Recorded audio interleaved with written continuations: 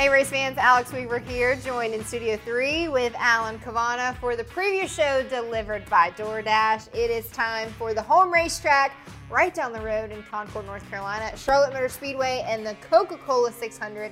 600 miles. It's a long night for these drivers. Alan, what can we expect? Yeah, it's a difference maker, that extra 100 miles. That's why it is one of the crown jewels of this sport. The 600 miles on Memorial Day weekend, it's a difference maker for these teams. That last 100 miles, it means more pit stops, it means more attrition, it means a little bit more of everything, right, for drivers and teams.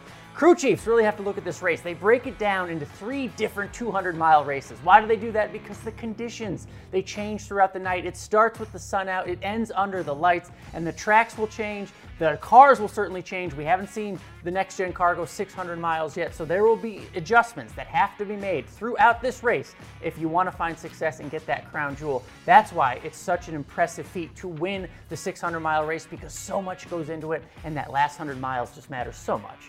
It is a long Sunday for drivers, but it's not a long drive for Hendrick Motorsports, who has about a 4-minute drive to get to Charlotte, and they showed up last season. They dominated and finished 1, 2, 4, and 5 in this race.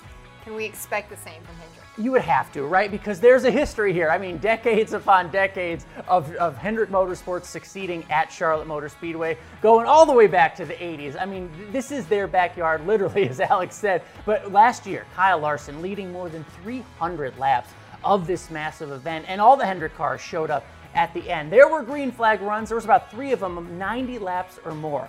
This race lends itself to the top teams because they have to get better as this race goes on. Hendrick has so much speed. William Byron, maybe the fastest car all year. Kyle Larson, the defending champ. Chase Elliott can get the victories there. And Alex Bowman shouldn't be a surprise if we see him show up on Sunday night. Look, this race lends itself to the best teams. That's Hendrick Motorsports. All right, well, we might have just teased our 2 picks here. Are you going with an HMS driver to win it on Sunday? You'd have to, right? You can't pick against Kyle Larson. He's had some bad luck in the last few weeks, but 600 miles, the best team, the cream rises. That's Kyle Larson right now. All right, I am going with the runner-up from last season, his teammate, the 9 of Chase Elliott. I think he gets it done. Not Hendrick versus Hendrick. I like it. Exactly. Well, we'll see who takes the crown jewel over there at Concord at Charlotte Motor Speedway. It's the home racetrack for a lot of race teams.